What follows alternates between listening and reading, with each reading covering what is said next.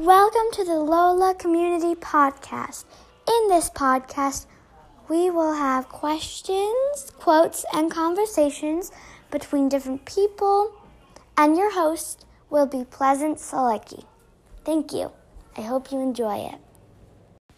Hi guys, it's Pleasance. Thank you so much for listening to the podcast. It's really such a blessing. It's such a wonderful part of our community and the work to be able to do this with you. If you love our podcast, I'd appreciate if you would share it with a friend, write a review, share on social, really helping us spread the messages and the wisdom and the teachings of our lovely, beautiful, authentic community. You can also support the podcast financially right here on the Anchor app or in iTunes, and you can leave me a voice message. I'd love to hear your voice. Chime in, give me a comment or a question, send our guests a question, send Sailor for her meditations a question or a comment or feedback. We love hearing from you. Thanks so much for all your support. And Om Shanti, peace to you all. Okay, welcome, Dr. Sabrina. I'm really excited to chat with you today about a very specific topic that I have had the pleasure of hearing you speak of in real life. And in March, for our online community, we did a deep dive into ancestral healing from an Ayurvedic perspective and the Tarpana ritual. So I would like for you to introduce yourself and what you do and how the healing of our ancestors and our genealogy plays into your work at Mind Body Medicine, but then also with therapists. I know you just gave a talk about it this weekend, so I'd love to hear from you and get your wisdom. Oh, thank you. Thank you for inviting me, Pleasance. I appreciate it. Yes, I love you too. So, so I am a therapist. I've been in private practice for over a decade, probably about 12 years I've been in private practice, but I've worked in our field for 30 years. It's been my entire life. It's been my vocation. And so for the past decade, I've been a faculty member with the Center for Mind Body Medicine. And through our work at the center, we basically, in a nutshell, we teach people how to come to a place of inner peace.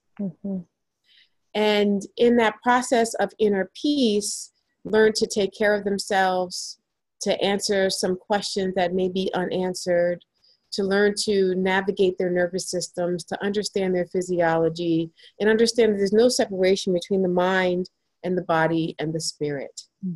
That every person that happens before us plays a role in that interaction between the mind and the body and the spirit.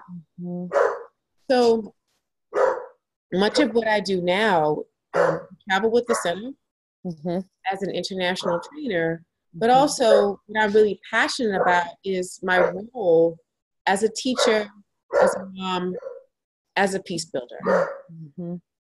So when we think about ways to come to peace, we have to first start with ourselves. And the best way we can do that is to deepen our understanding of ourselves. So I practice Sufism. And one of the core premises of Sufism is when you know yourself, then you know what you worship. And I hear a little... You can hear my dog. I know he's always barking on this. So. Okay. I was going to say, I hear a happy being in the background. Sometimes I try to walk away from him. So if you see me walking, it's just me walking away from him. He knows your deal. He's trying to follow you. Yeah, exactly. So, I mean, that's what I do in a nutshell. And why is the ancestral work so important to our own healing? Because when I bring this up with people or we start to dig into it, this is not mainstream practices, meaning, I was in therapy for 20 years and never really had a therapist bring this up or especially around the pain and trauma of our Jewish line or my maternal line's pain and trauma. I mean, again, it seems to be coming out as a practice more and more. And I'm so grateful because it's so profound. Well, you know, it is profound and it is important. Now, interestingly enough, when I was in social work school, we were taught how to draw our genogram. Oh. And we had to draw our entire family. Wow. And it made perfect sense, but it was really, we drew it just so we could know how to have our clients do it. Mm-hmm. And we looked at it as a tool for symptomology. Mm-hmm.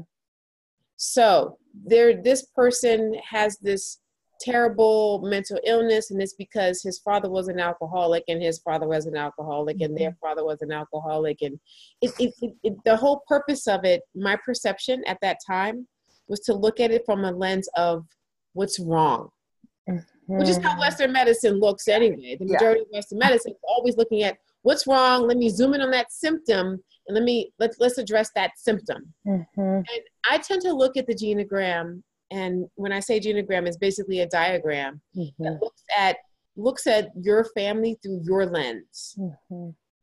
And so two people from the same lineage, while you may have the same family tree, you won't necessarily have the same genogram. Because what's important to me might not be important to my sister or my brother or my mother. The other piece about it is that it's an alive thing. It's totally alive. So when I guide someone into drawing out their genogram, I want them to look at it through the way they are right now. So if someone's struggling with something, or if someone's trying to master something, or if someone is super excited about something, the genogram can give them answers on, wow, how did I even end up understanding this about myself? Or how did I end up in this career path? How did I end up with this man? How did I end up with this woman? How do I keep repeating these patterns? Oh, there's the pattern right there. Oh, I see. She did that. He did that. I think I'm going to figure out how to change that pattern. Did they change the pattern? No, they didn't change it. Okay, I get to change it. Yeah. It's so powerful as a visual. And when I did it at the training in October, it was so funny to watch my response and reaction. Like I was the observer and I was watching my ego just be really angry. I really wanted to know exactly how to do it. And I was mad at Dr. Carol for giving us a small piece of paper because I wanted a big piece of paper. And I kept looking up and looking around. And I think what was happening was this, like, trying something new and being uncomfortable and wanting to figure out how to do it right or wrong, and realizing that there's no such thing because it's more about your own interpretation and trusting that.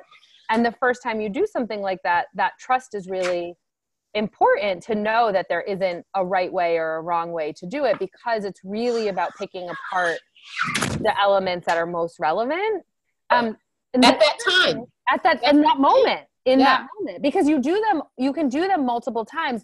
And in January at our Nourish retreat, which was our like intuitive eating and food and Ayurveda retreat, we did genograms that were themed on our history of food in our family. There you go. And that was so different and beautiful and emotional and amazing. So also using it as a tool for a variety of themes and topics. Right. Oh, so cool. It is. What do you think? Okay, so you're doing a lot of international work and you live in Baltimore. And so you have a lot of Baltimore work also. What are the commonalities and differences that you see right now with human beings on this planet and the stress and the distractions and things like that we're going through? What are the things that are in common? What are the things that are different? So there's a lot in common, even though we are living under the illusion that there's not. Everywhere I go, people are feeling a sense of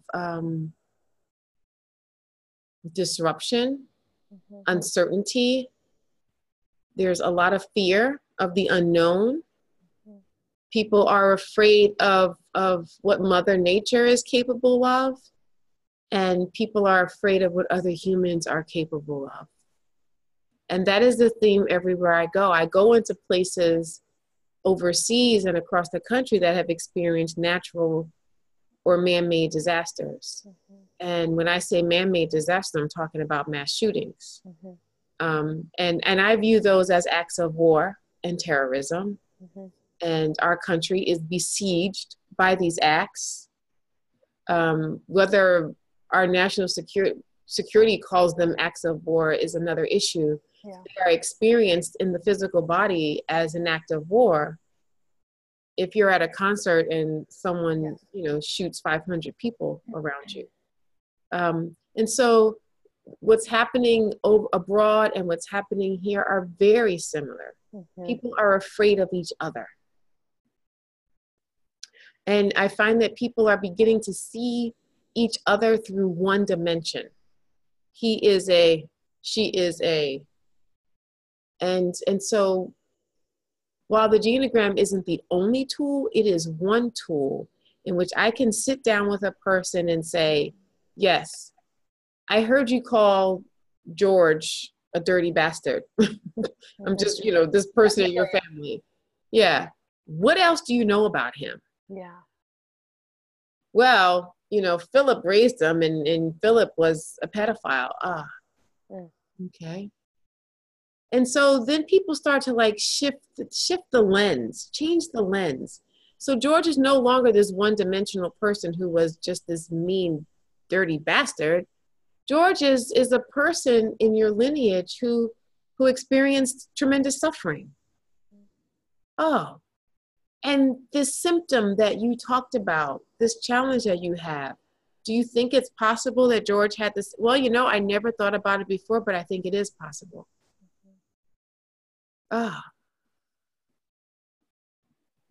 So when you're able to shift that perception of the person in your family, it expands your lens of how you see yourself and how you see the rest of humanity.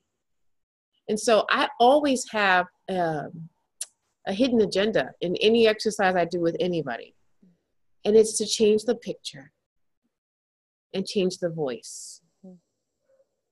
And when we can do that, then that sort of opens up the doorway to enhance understanding and forgiveness. And it doesn't mean that this behavior or this thing that happened in your family was okay. But it does help you to put it into perspective. And so what happens when people do this drawing in a group, then they're like, oh my gosh, we're so much alike. Oh, I had no idea that, a lady from the reservation would have so much in common with me, a woman from DC. And it's just this beautiful, comforting thing that happens. And so to sort of wind into the beginning of your question is, I find that people are stuck in a huge misunderstanding.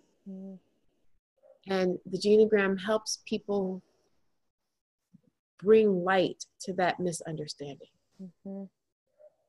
I totally agree.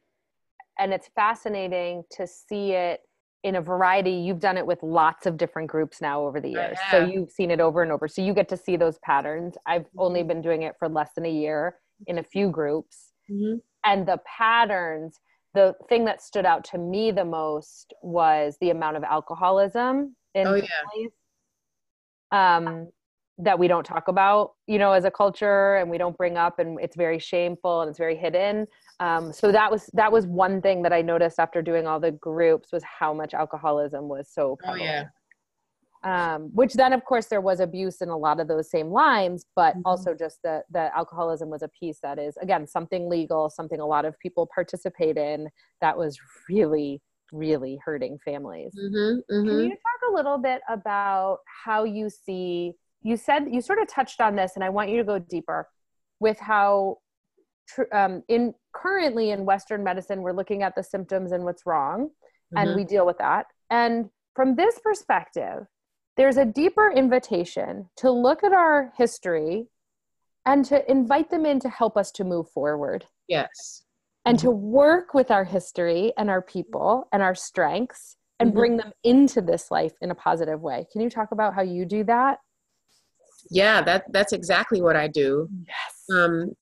That's the premise of my book. Woo! Which is gonna be born. Yes. It is the premise. It's looking at, when we start the genogram, we start looking at where's the trauma, where's the addiction, where's the chronic illness, where's the cancer, where's the migraines, where's the rape, where's the this, where's the that, and all those are real. Yeah.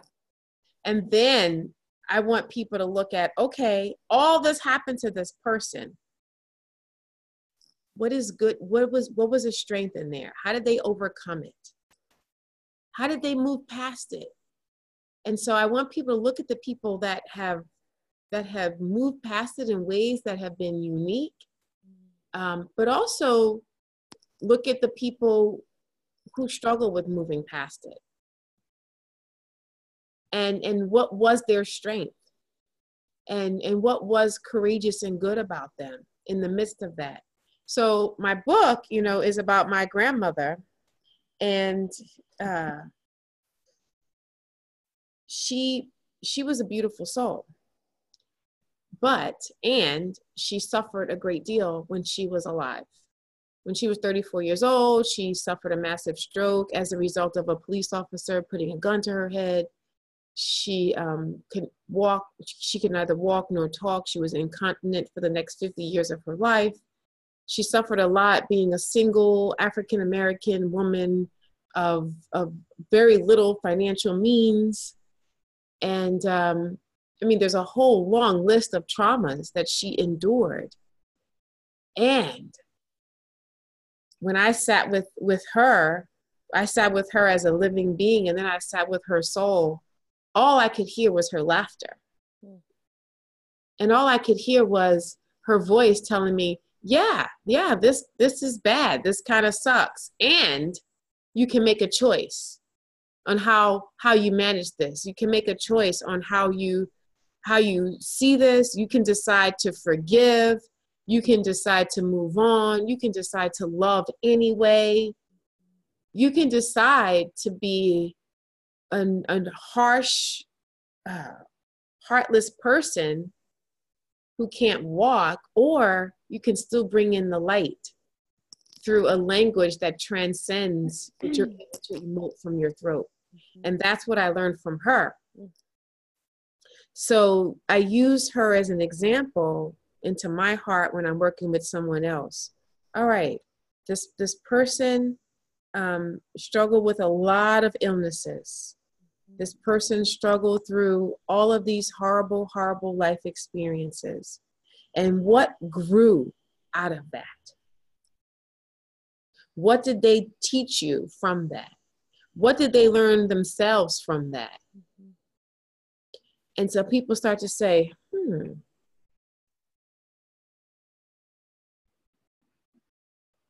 and they start to really expand on what the possibilities are for their lives.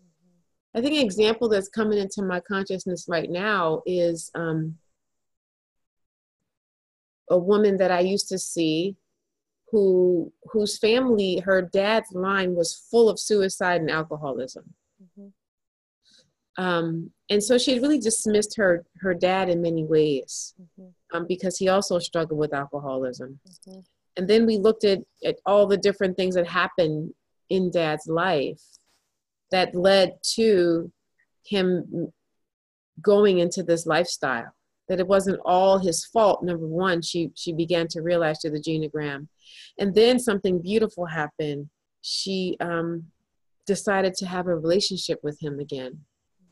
And we talked about what that relationship would look like, based on what you know about what his father's father did to him, and based on the fact that he's not in therapy like you. So what can this relationship look like that can bring healing to the father? Because I also teach clients what is in the root of Chinese medicine, that if we experience a healing, it goes back 7 generations, and then it goes forward 7 generations. So how do you want your kids to experience your dad and his dad and his dad? And the woman said, I want my kids to experience it through a clean light, a clean lens. Okay, so how do you go back and be in relationship with your dad in a way that honors that you might need to have a boundary, but also honors the many dimensions of his humanity? And she was able to do that. And her dad came to visit her. And when she drove away, he basically said, I'm proud of you. First time ever. 3 months later, her father passed away. So now he's over on that other side. So when her kids draw that genogram, it's a totally different drawing. Grandpa's not a jerk. Grandpa's not a drunk. Grandpa was the guy that came over and brought me some toys and kissed me on my head and played on the floor with me. And that was the last time I saw him. Yeah. You know, but that was it. So it got the memories, although they still exist, they get strengthened and they get cleaned up in a way that promotes health. And so that's my goal when I teach this genogram, when I share it, when I guide people to make it their own. Yeah. So you're right.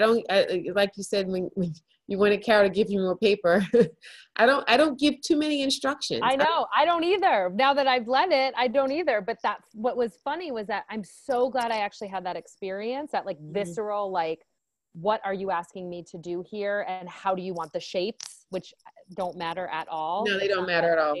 But I'm so glad I did, because I was able to bump up against what so many people have and experience the first time with like, tell me what to do and how am I doing this right? And what's the purpose? Because the purpose is underneath the experience, but you have to go through it in that setting, either group or alone, to know that. But that first layer is very like, tell me what to do here and what I'm going to get from it, and what you want to know. Well, you know, part of why we struggle so much with our mental health is the part of us that wants to be perfect. Yeah. And then we get this piece of paper and we're like, what the hell is this? I can't be perfect. So when I teach it, I draw at the top of my slide, I say a perfectly imperfect genogram. And it's a hot mess. Yeah. Yeah. It's in crayon, it's scribble scratch. And I do that intentionally. So I tell people, yours is going to be a hot mess too. Yeah. So we're going to release the perfectionism, because you don't have a perfect family. Yeah. Because there's no such thing as a perfect family. There's no such thing as a perfect parent. Right. And when we step into releasing that, then we can be with people in another way. But you also mentioned themes. Yeah. And I was thinking about ways in which I've helped people look for themes. Yeah. You talked about the food. I help people look at sugar specifically, because I struggle with sugar. I love sugar. And I've had people look at it around their intimacy. You know, who had a partner, who had a long-term partner, what were the messages around sex that you got or didn't get from these people. So whatever it is that's popping up for you, look through it. If it's cancer, where's the cancer in your family? So I draw it every time I teach it, and every time I teach it, it's a new drawing. Yeah. If I could share a piece that's really beautiful. Yeah, of course. For years, I would draw my genogram, and I would tell people, my mom doesn't want me to say her father's name. I was not allowed to speak his name. But I knew his name, and I used to put his name in the genogram. But he was one of the unmentionables. And for years, I mean, my whole life, I wasn't allowed to say his name. So I did something like this with my mom. We didn't do the full-fledged genogram, but we took her on retreat, and we did some stuff around letting go of shame. Yeah. And she let go of the shame. And a year ago, her father has passed away. she finds her biological brothers on her father's side. And 2 weeks ago, one of the brothers who also passed away, I found his son, and he came to my mom's 75th birthday party. Wow. And I know before I started doing this work, before I let go of anything, any shame that I was carrying, my mother would have had a fit if I had this guy come to her. Yeah. You did what? Who knows about this? Yeah. And now she's like, oh, this is beautiful. I'm so happy. She was crying. She was ecstatic. Like, it's like, people just want to know who they are. Yeah. And then people can decide what they want to do with the relationship later. Yeah. And there was something very fulfilling for her around that. And for us. And so I did my Geneagram again last week, and it's a different drawing. Because now I have a cousin in there. And it's different. So. And the time, I mean, again, I just think like the idea that it takes time to do this exploration, because it's not like you do it once and it's done. Mm-mm. It's not like you think about the question marks. The first time I did it, there was a lot of question marks. So that led me to have a bunch of conversations with the question mark side of the family, which I never realized they were all question marks. So of course there was a lot to learn there. But so then the second and third time is like that unfolding, that layering, it takes time and space and a real intention for wholeness and healing is really how I look at it. Is like this, yes, this is it. You need the spaciousness and the intention. It's not, oh, I went to one retreat once and I did it and now I'm done. And that mentality is part of perfectionist mentality, or part of, okay, now I check the box. It's part of masculine, how it dominates our culture in terms of this is how we see things. And then once you do it, once you're done, it's so much deeper and weaving and layered and always expanding. And I just like to remind people of that, because a lot of times people will say things, I know you get this all the time, is like, oh, I just want to be where you're at.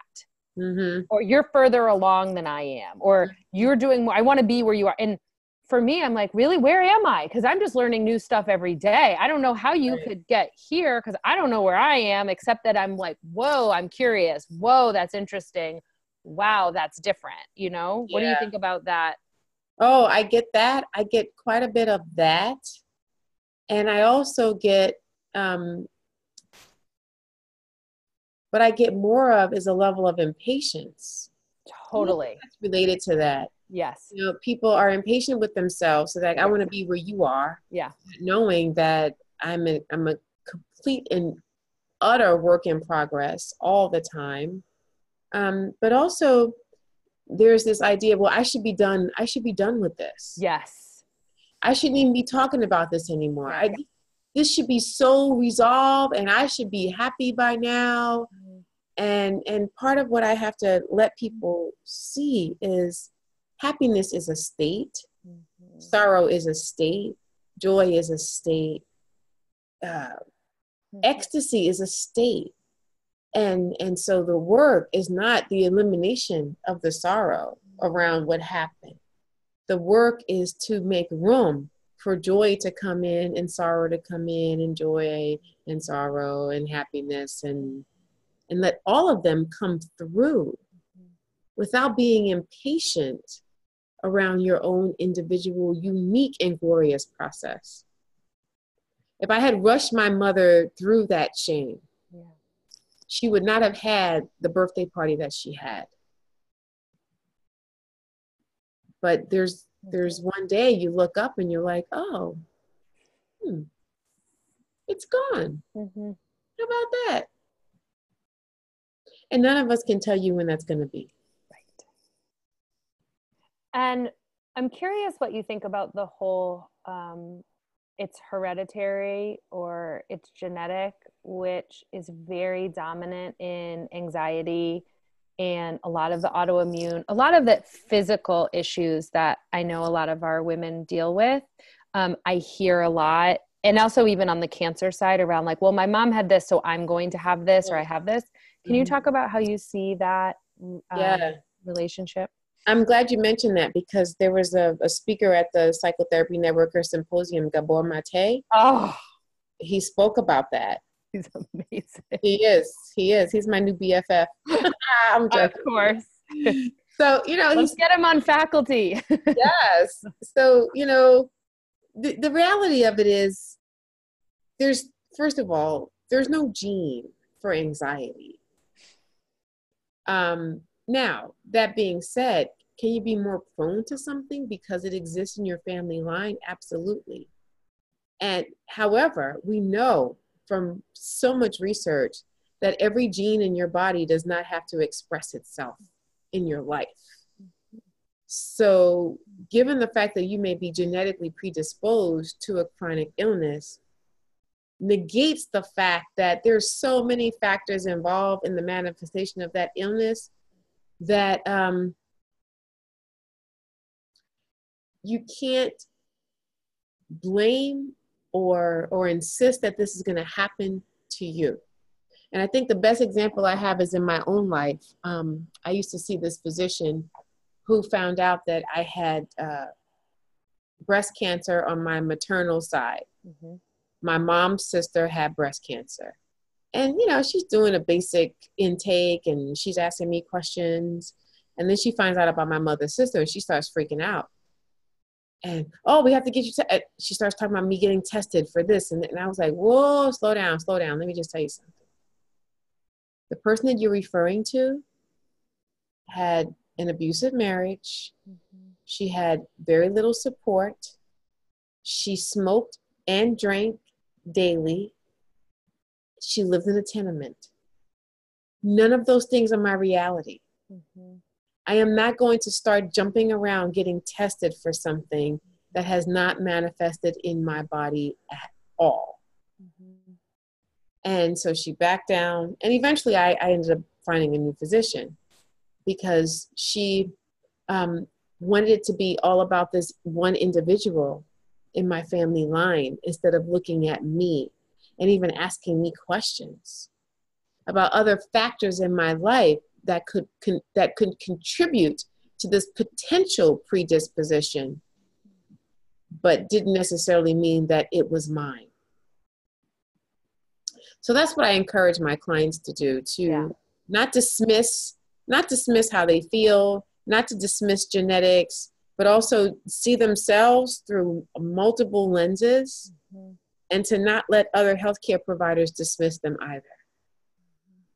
Yeah, I think one of the best examples I also have for genetic is African-American women tend to be larger than just regular, whatever regular means. I don't know my I mean, like you're women of European descent. Yeah. That have been in this country for hundreds of years, like African-American women. Yeah. So, a woman I used to work with, she got her medical chart from her doc, and the chart, African-American woman, obese, obese, obese, obese. And I said, is this really who you want to be your doctor? Yeah. And we did her genogram. And I said, let's take this back as far as we can go.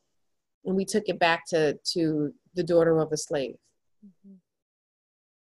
What were the strengths that allowed a daughter of a slave to even exist, to even be born? Like, what did those people carry? And she said, they must have carried weight. Oh yeah, how about that? They carried weight. Mm-hmm. So you are the result of a people who survived because they carried the most weight because they were starved for 3 to 6 months in the hold of a ship. Mm-hmm. She's like, I didn't think about it like that. Right. So don't let this person that sees you one time dismiss you as a fat girl, mm-hmm. without looking at you as a total human being. And I say fat girl in quotation marks because she really wasn't obese. She was just larger than the chart. It hadn't taken into account all of the other factors. Right. And so, the genogram moves us away from quantifying our lives, mm-hmm. to qualifying it. It's qualitative data. It's not quantitative data. And it's important information.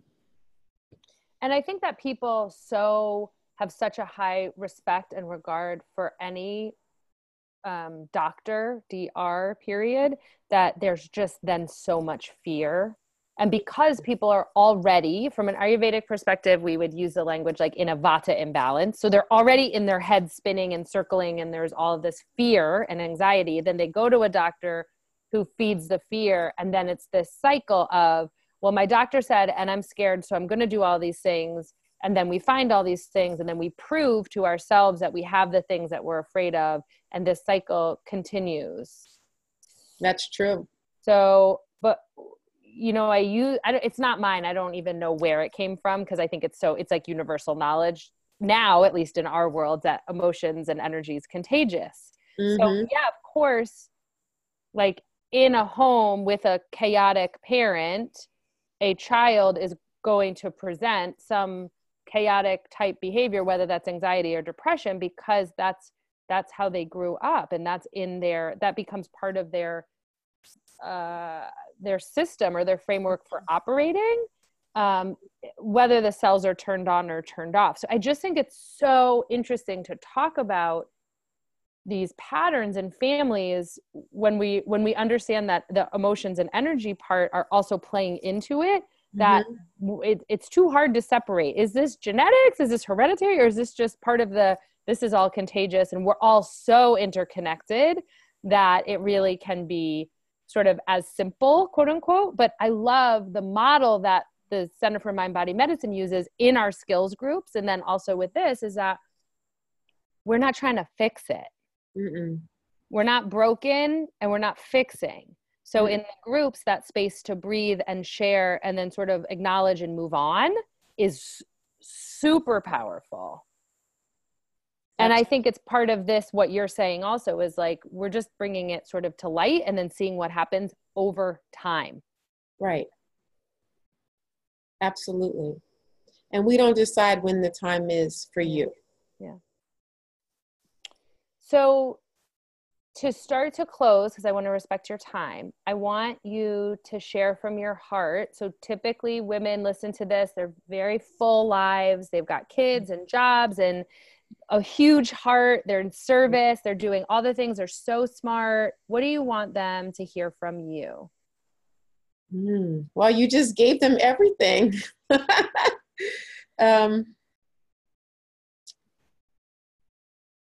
What I want them to know is probably what my big mama would want them to know.